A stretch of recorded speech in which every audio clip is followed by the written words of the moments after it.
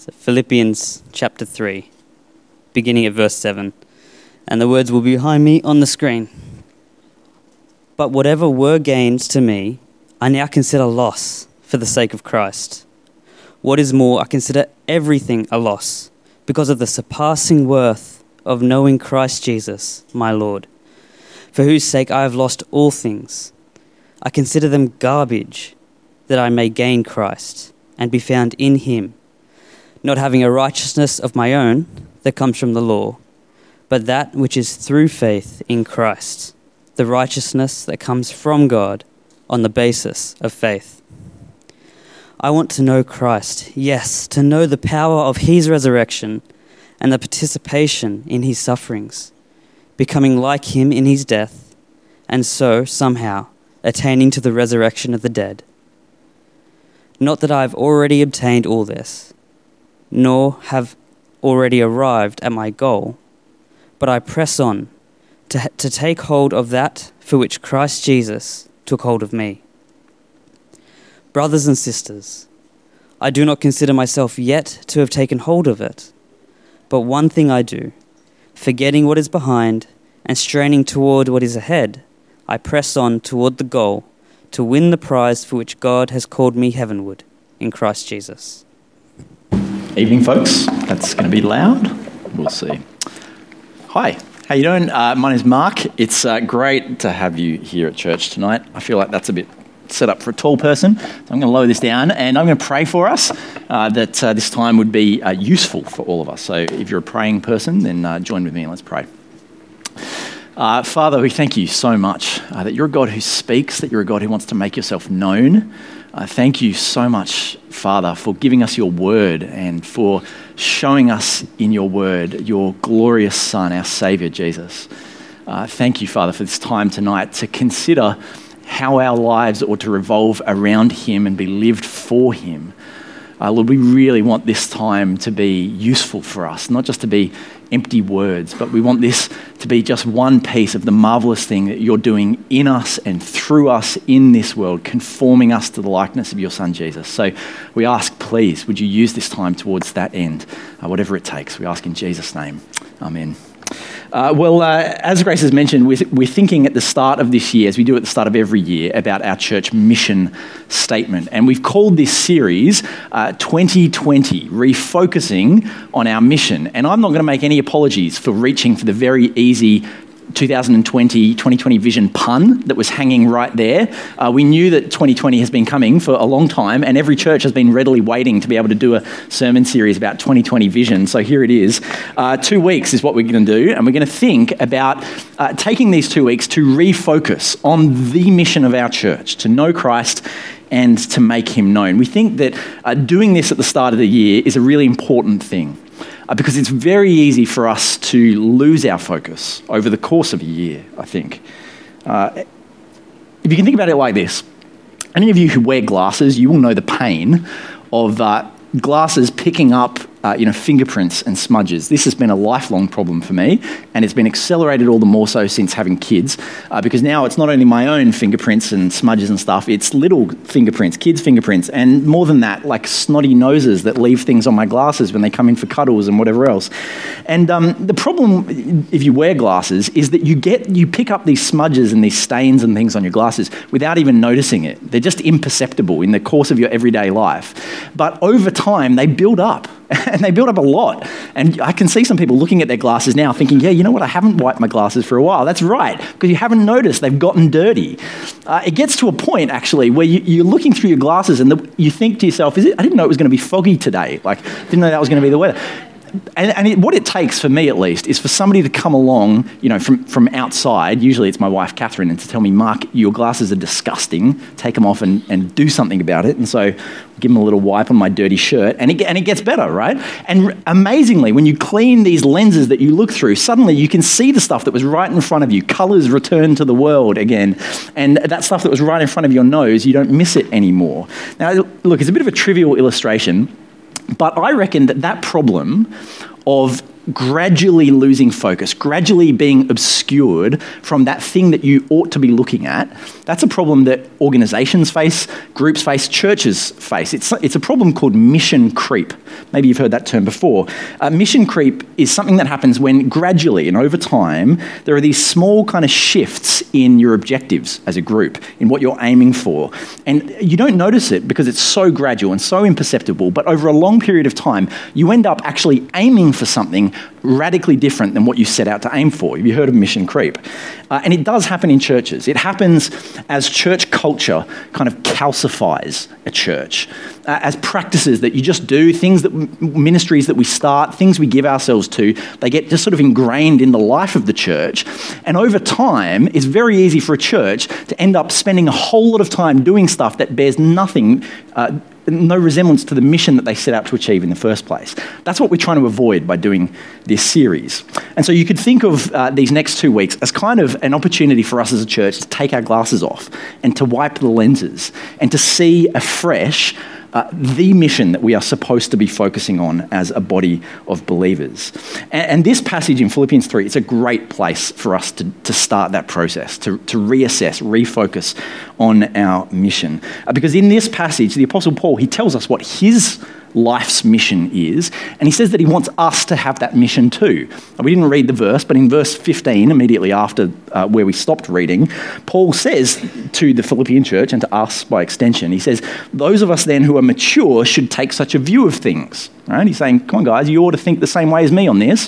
What is his vision? What is Paul's focus, his mission in life? It's right there in the middle of this passage, verse 10. Paul says, I want to know Christ. That's the guiding principle in Paul's life. I want to know Christ.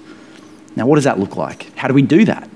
How do we make sure that we stay on track with that mission? How do we make that mission our mission? That's what we're going to be thinking about tonight. Now, to dive into this passage, to make sense of some of the radical things that Paul says in that section that we had read out for us, you have to know a little bit of the background about the Apostle Paul.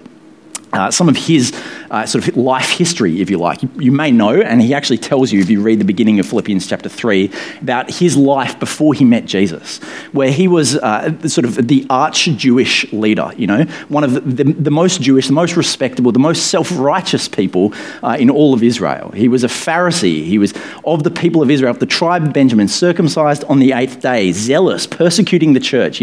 He was the kind of Jewish religious leader who had every kind of spiritual tick in his box. He had every reason to be self-righteous and self-confident about his standing before God. That was Paul before. The Paul that writes this letter to the Philippians is a Paul who is radically different from that. Something changes in Paul's life, and you may know the story. You can read it in the book of Acts chapter 9, where Paul, on the road to Damascus, as he's heading out to persecute the church one day, has an encounter with Jesus, with the risen Jesus, who's been raised from the dead and appears in glory to Paul and rocks Paul's world. Says, Paul, everything you've been thinking about me and everything you've been thinking about yourself is wrong. And let me tell you actually the truth. As Paul encounters Jesus, what happens is that Paul's understanding of Jesus gets clarified, but also his understanding of himself. Paul's always seen himself as a self-righteous kind of person, the kind of person who can stand on his own 2 feet before God and in front of his own merits. But when he meets Jesus, he realizes that he is a radically sinful man. And he tells us, you may have picked up on it in verse 9, that as he meets Jesus, he discovers that righteousness that he thought he had by obeying God's law, by doing lots of good religious rituals, he says it counts for nothing. He realized he was spiritually bankrupt, and that the only righteousness that he could hope for was a righteousness that would be given to him, given as a gift to him. That's what he says there in verse 9, the righteousness that comes from God on the basis of faith. Now, if you had to kind of encapsulate in a nutshell the good news of the Christian faith, it's that. It's what we sang about earlier, that forgiveness was bought for you. You didn't have to earn it. It was bought with the precious blood of Jesus Christ. That's what Paul realized on the road to Damascus. And as he meets Jesus, and as he has this kind of realization that he's been looking at the world all wrong, as Jesus, if you like, wipes his lenses clean, Paul now sees everything completely differently. He says, as we pick up in our passage from verse 7, he says, whatever were gains to me, I now consider loss for the sake of Christ. All those past religious accomplishments, those things that he thought made him right before God. He says, I realize now those things were loss. I thought they were gain, but they were loss. It's that kind of accounting kind of language. He says, I thought I was doing all these good works and they put me in the black with God, but I realized actually at the end of it, they put me in the red instead. But it's more than that. It's not just that now Paul sees all those old religious rituals that he did as a loss. Well, look what he says there in verse 8. What is more, I consider everything a loss. Everything as a loss, he says. Not just that stuff in his past. What else is encompassed when Paul says that? Everything. Everything in his life at that very moment. Everything. Everything in his future that he could possibly ever achieve or attain. Everything, he says, now I see it as loss. That includes his accomplishments. That includes any possessions that Paul has, any friends in Paul's life, any family. He says everything there, it's a loss. I realize that now. It's a loss. And in fact, he uses a stronger word than that. You pick up on it there in verse 8. He says, I consider them garbage. Now, garbage is probably a polite translation of the word. It's a Greek word, skubalon, which is really the word for excrement. Do you get what Paul is saying here? It's a strong comparison, isn't it? Saying everything else in my life, it doesn't matter what it is, you name it, compared to what I've got now, it's like excrement, it's skubalon. Now, in comparison to what? That's the question. What has made Paul realize this? Well, you see there that it's the surpassing worth of knowing Christ Jesus, my Lord. Paul has found something so precious, so important, such a treasure that he says, it doesn't matter what you could offer me. By comparison, it's down there. Knowing Christ Jesus, my Lord, that is my highest treasure right now. He's met Jesus. He's been given that righteousness that is through faith. It kind of reminds me of the parable that Jesus told, the parable of the pearl, the parable of the hidden treasure, where the man finds the treasure hidden in the field and he goes away and in joy, he sells everything he has so that he can come back and buy that field and get that treasure. And Jesus says that's what getting the kingdom of God is like. That's what the righteousness that comes through faith is like. Paul has discovered that. He's found this treasure and it is a joy for him, he says here. It's a joy for him to have lost all things now that he's gained Christ. To Paul, knowing Jesus is that good. It's of surpassing worth. It's hard for me to really kind of get your vision large enough to see just how worthy Jesus is, just how incredibly blessed you are to have Christ if you have him and nothing else. And I think it's worth pausing at this point and trying to just do a little bit of self-reflection. This is a really lofty thing for Paul to say, isn't it? Knowing Christ Jesus, my Lord, it's of surpassing worth. Everything else in my life, skubalon by comparison. It's worth asking the question whether that's our attitude, isn't it? Whether we esteem knowing Jesus as highly as Paul does. Whether everything else in our lives is worthless by comparison. In order to do that, in order to reflect on whether that's true for you in your own heart, here's a little scenario.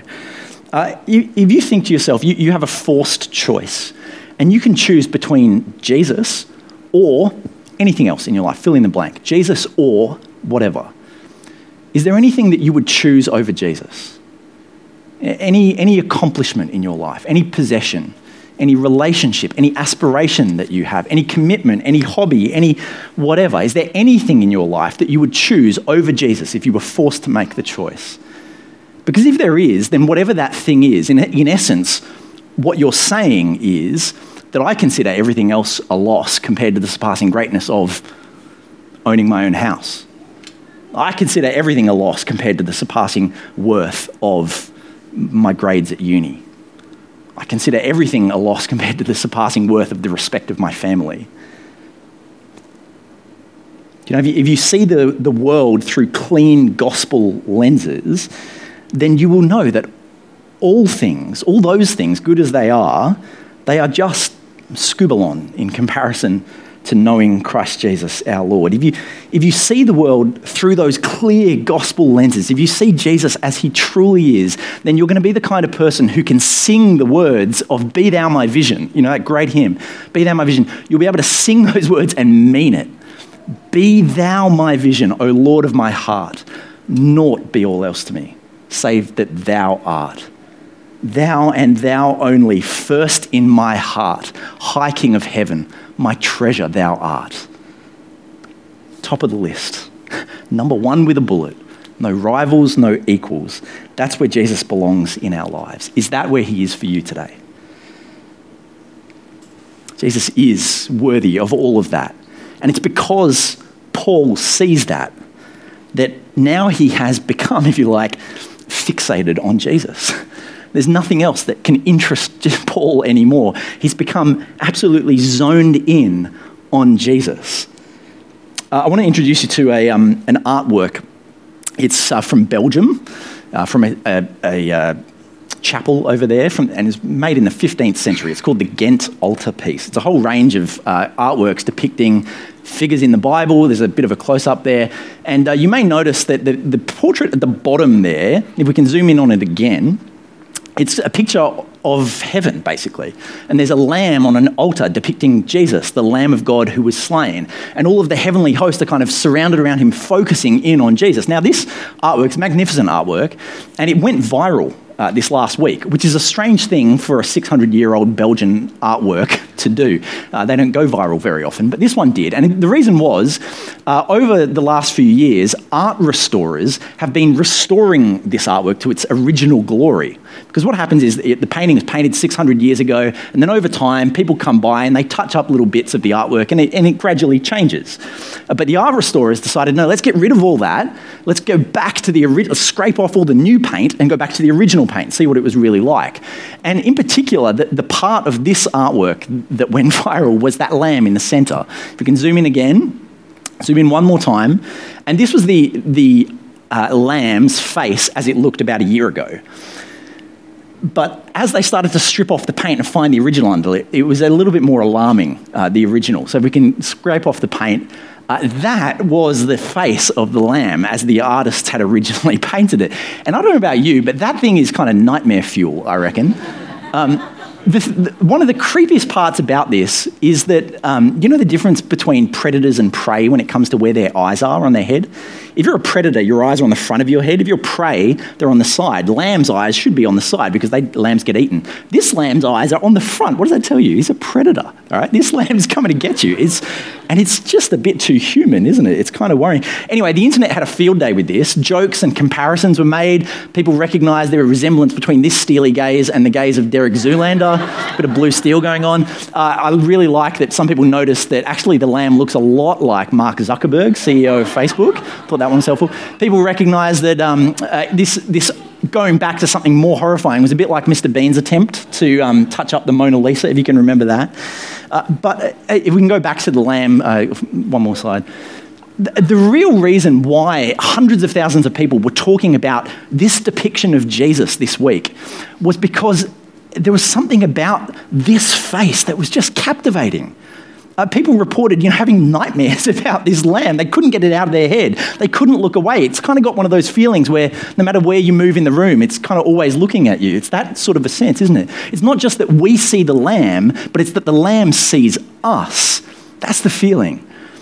Now, look, this illustration might be a bit of a long walk to get to my point, but I want to say that in a similar but less kind of terrifying way, when you see Jesus as he is, unveiled, with clear eyes, when you see him as the Lamb of God who offers you the righteousness that you could never earn for yourself, when you see him in all of his glory, he captivates your heart. That is what happens in conversion. When you become a Christian, when you behold Jesus, you are captivated by a vision of him and you can't look away.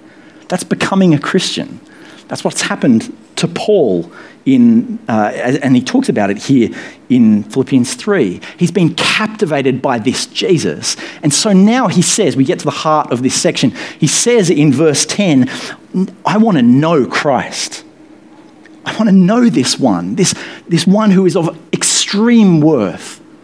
I want to know Christ. Now, on one level, that might sound like a strange thing for Paul to say, right? Because he knows Christ. He knows who Jesus is. He's met him. He understands who Jesus is. But I think the sense of that kind of phrase there, I want to know Christ, is I want to know Christ more. I think that's kind of what he's saying. Because all throughout the New Testament, Christians are regularly described as those people who know Jesus, right? You might think of John chapter 10. Jesus says, I am the good shepherd. I know my sheep, and my sheep know me. It's kind of got that relational sense to it, right? Salvation, you see, it's more than just kind of knowing about Jesus. It's about knowing him personally, having a deep, intimate relationship with him. Paul says, I want to know Jesus like that. In fact, that word know, it has a rich kind of Old Testament usage as well. In the Old Testament, the word know kind of described like the most intimate and the closest kind of union and connection that you could have. So for instance, when a husband and a wife would come together, that was described as the husband knowing his wife. It's the closest, most intimate kind of connection that you can have. And so Paul is using this word with this rich history. I want to know Christ. And he's essentially saying, I want to have as deep a knowledge of Christ as I can. I want to be as close to Christ relationally as I possibly can be. Now, let's pause because that all sounds well and good, and hopefully you're on board with that. But it's still pretty abstract, isn't it? Like, what does it actually look like to know Jesus deeply, relationally like that? How do you know if you know Jesus like that? You know, is it about kind of having like warm, fuzzy feelings every time you think about Jesus? Does that mean I know him deeply? Well, maybe, but I think Paul has actually something much more concrete in mind here when he describes wanting to know Jesus like that. Look what he goes on and says in verse 10. He says, I want to know Christ, yes, to know the power of his resurrection and participation in his sufferings. What Paul is talking about in knowing Christ is he's talking about walking in newness of life. He's saying, I want to be animated by the resurrection power of Jesus, by the Spirit of God living within me, so that I can spend my life serving God, bringing him glory, just as Jesus did as he died on the cross for me. That's what Paul is saying. That's consistent, I think, with how Paul describes himself all throughout the letter to the Philippians, if you read it, where he talks about his life as being like a drink offering that's being poured out in the service of God and others. And Paul says, you see, that's what knowing Jesus looks like, and that's what I want to do. I want to deny myself, take up my cross, bring glory to God, all while being empowered by God's Spirit to do that work through me. And so, friends, do understand that as we come to our mission series this year, as we talk about knowing Christ and making Christ known, what we mean when we say knowing Christ is that very concrete kind of a sense, that becoming more like Jesus kind of a sense. If I had to try and define what we mean when we say knowing Christ more, what we're talking about is walking with Jesus as he makes us more like him. That's what it means to know Christ more, to walk with Jesus as he makes us more like him. And so now if anybody ever asks you, what does that thing on the wall out there in the front of the church mean? Well, now you'll be able to tell them. You know what it means. It means walking with Jesus as he makes us more like him. At least you know what the first half means. Wait till next week to find out what the second half means. Now, at that, becoming like Jesus as Jesus does that transformation work in me, that expresses itself in 100 billion different ways. It's almost pointless to try and list the number of ways that we become like Jesus as he works through us. It's a whole of life overhaul where our heart is changed to align with Jesus' own heart. We learn to love the things that he loves, hate the things that he hates. We think the way that he thinks. We have hopes and desires and longings that echo those of Jesus. We delight to honor God and to spend our lives in order to bring him glory. It's a comprehensive transformation from your old self to be now like your Savior Jesus. And Paul's really honest in Philippians chapter 3 that kind of a transformation, that kind of knowing Jesus, that it's not quick and it's not easy. Have a look at what he says here in verses 12 to 14. Paul says, not that I've already obtained all of this, not that I know Jesus fully yet, or that I've arrived at my goal, but I press on to take hold of that for which Christ Jesus took hold of me. Brothers and sisters, I do not consider myself yet to have taken hold of it, but one thing I do, forgetting what is behind and straining toward what is ahead, I press on toward the goal to win the prize for which God has called me heavenward in Christ Jesus. You notice some of the language Paul uses there to describe this process, right?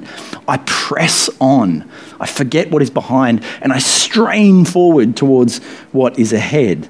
You know, what Paul is trying to say to us here is that if you want to know Christ more, if you want to grow in your faith, you want to grow closer to Jesus and be more like him, you are going to have to break a holy sweat. That's what Paul is teaching us here. And so let me challenge you tonight that if 2020 is a year where you hope to become more like Jesus, to know him more, then do hear this challenge. It is going to require something of you. It's not going to happen by accident. You will have to do something to become more like Jesus. You will have to break a holy sweat to do so. And look at, I love how honest Paul is in this passage, that when it comes to that process, exerting ourselves to know Jesus more, that we've all got growing to do. There's all room, each one of us has room for growth, including Paul. Look at verse 15. Paul says, all of us then, including himself, who are mature, should take such a view of things, right? Even mature Christians should recognize, I've got to press on. I've got to strain forward to know Jesus more. Because here's the truth, nobody reaches retirement age as a Christian. There is no long service leave in the Christian faith. There is no end to your growth as a Christian, except when the Lord chooses to take you home. That's the end of your growing. And so it's a healthy Christian attitude to be hungry to know Christ more. You know, if you're ever at a point in your Christian life, you know, where you feel like you're pretty content with where you are as a Christian, that you've done some hard yards, you've grown quite a lot, you've changed a lot, and you know what, you think you can just put your feet up a little bit and take your foot off the accelerator because you can't see many ways that you really need to grow as a Christian. If you ever find yourself in that place, can I warn you that that's a dangerous place to be in?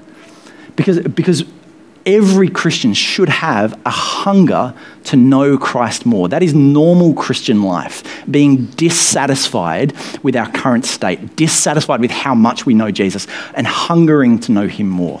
Every one of us should have that hunger deep inside of us. That's Paul's focus in life.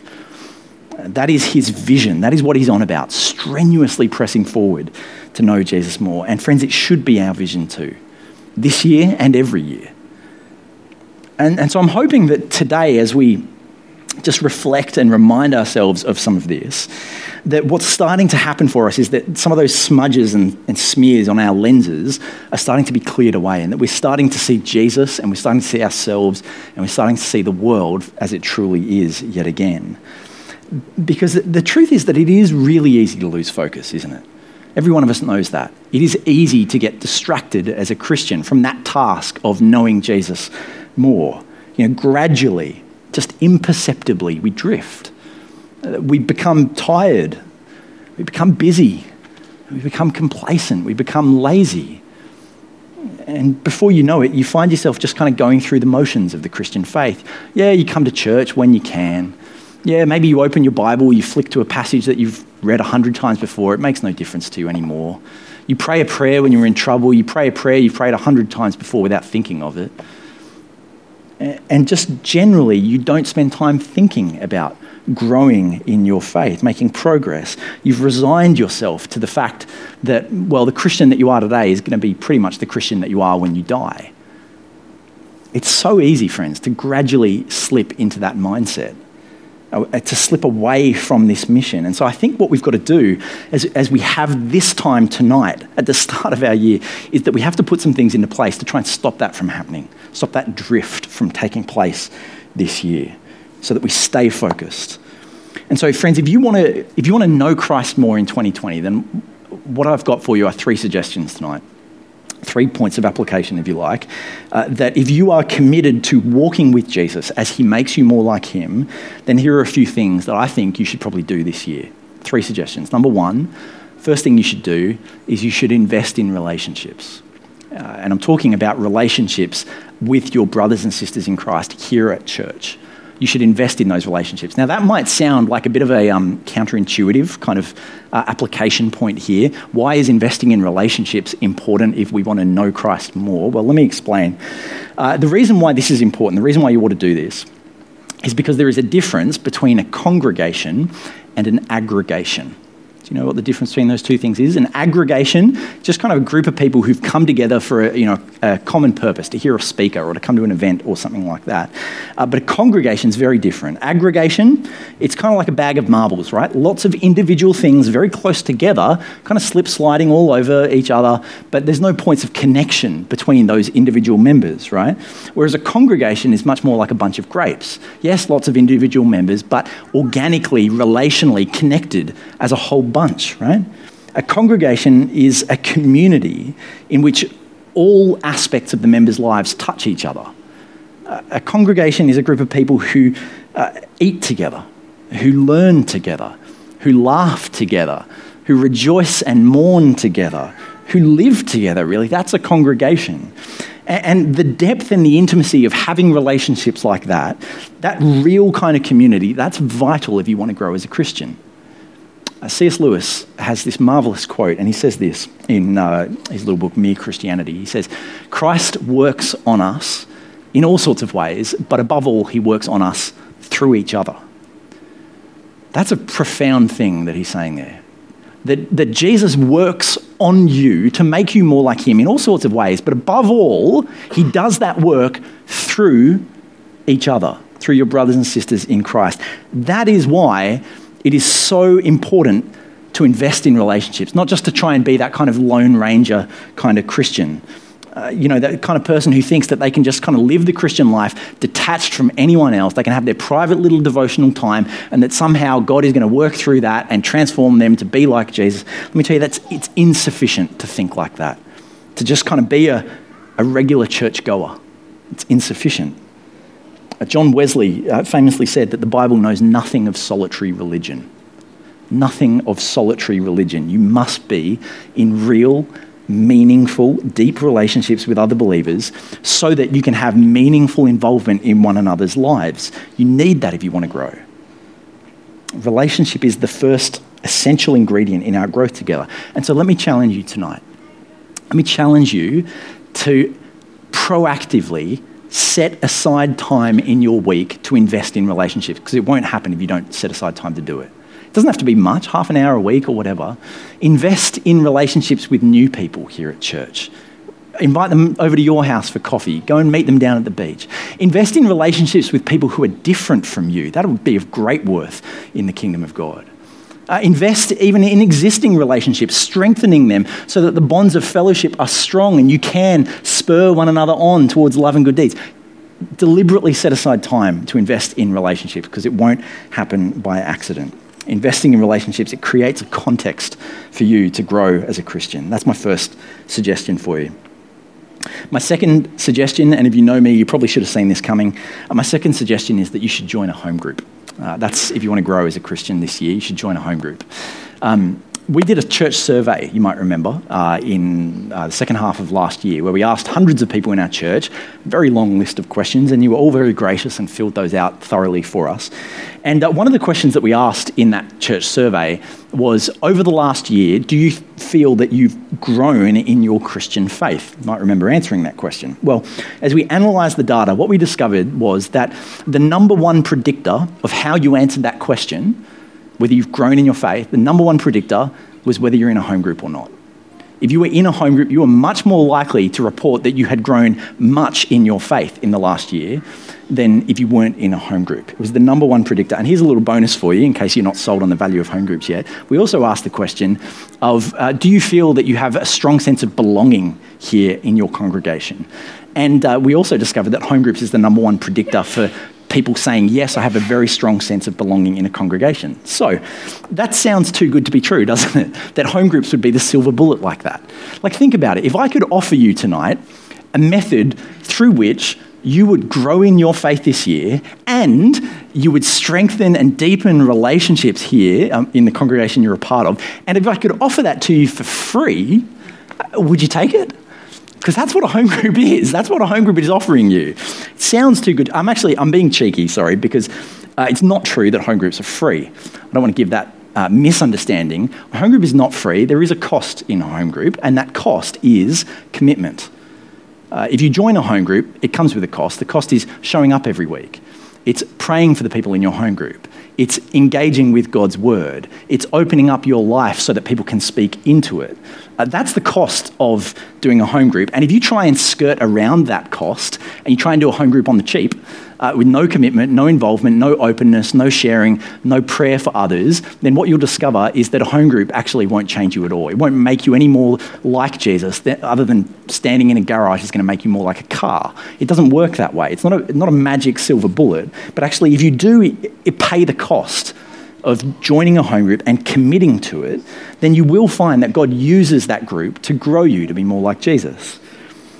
And so let me say, if you're someone here, and I understand that most people in this congregation are already in a home group, if that's you, then good on you. Remain committed in a home group this year. But if you're somebody who's not yet in a home group, perhaps you've always kind of just been thinking about it but never quite taken the step of doing it, then why not make today the day that you sign up and you say, yeah, I'm willing to get involved. I'm going to commit. I'm going to pay the cost because it's worth that cost, because whatever else I have to give up to be able to commit to a home group, well, that's scubalon in comparison to knowing Christ Jesus, my Lord. Why not take that step today? I think you'd be glad that you did. That's my second suggestion. Thirdly, final suggestion, that if you want to know Christ more, if you want to know the power of his resurrection at work within you so that you can serve God with your life, then a great way for you to experience that is by serving in a ministry here at WBC. That's my third suggestion. Why don't you serve in a ministry here? The same church survey that we did last year discovered that whilst home groups were the number one predictor of your Christian growth and your sense of belonging, the number two predictor was actually whether you served in a ministry team or not. And I find that kind of quite surprising. Just by the by, we did find that where that Venn diagram overlaps of people who are in a home group and who serve in a ministry team, those guys were like uber Christians. They were just like radiating with glory. I don't know how the statistics hold it out. So but I think the reason why serving in a ministry is actually tied to your growth as a Christian, it's because serving in a ministry does something where week after week it teaches you that you are weak and that you are insufficient and that you don't have it in you to do what you're being asked to do. And so as you serve in a ministry week by week, you are being thrust back towards dependence on Jesus to discover that he's faithful and that he's reliable and that he's enough to see you through. Serving in a ministry kind of accelerates your growth as a Christian because it forces you to experience that day by day. At least that's my experience in ministry, and I think it's most people's experience as well. And I know that that's not a great sales pitch for, come and serve in a ministry. You'll feel really inadequate, but it's the truth, and it will be good for you.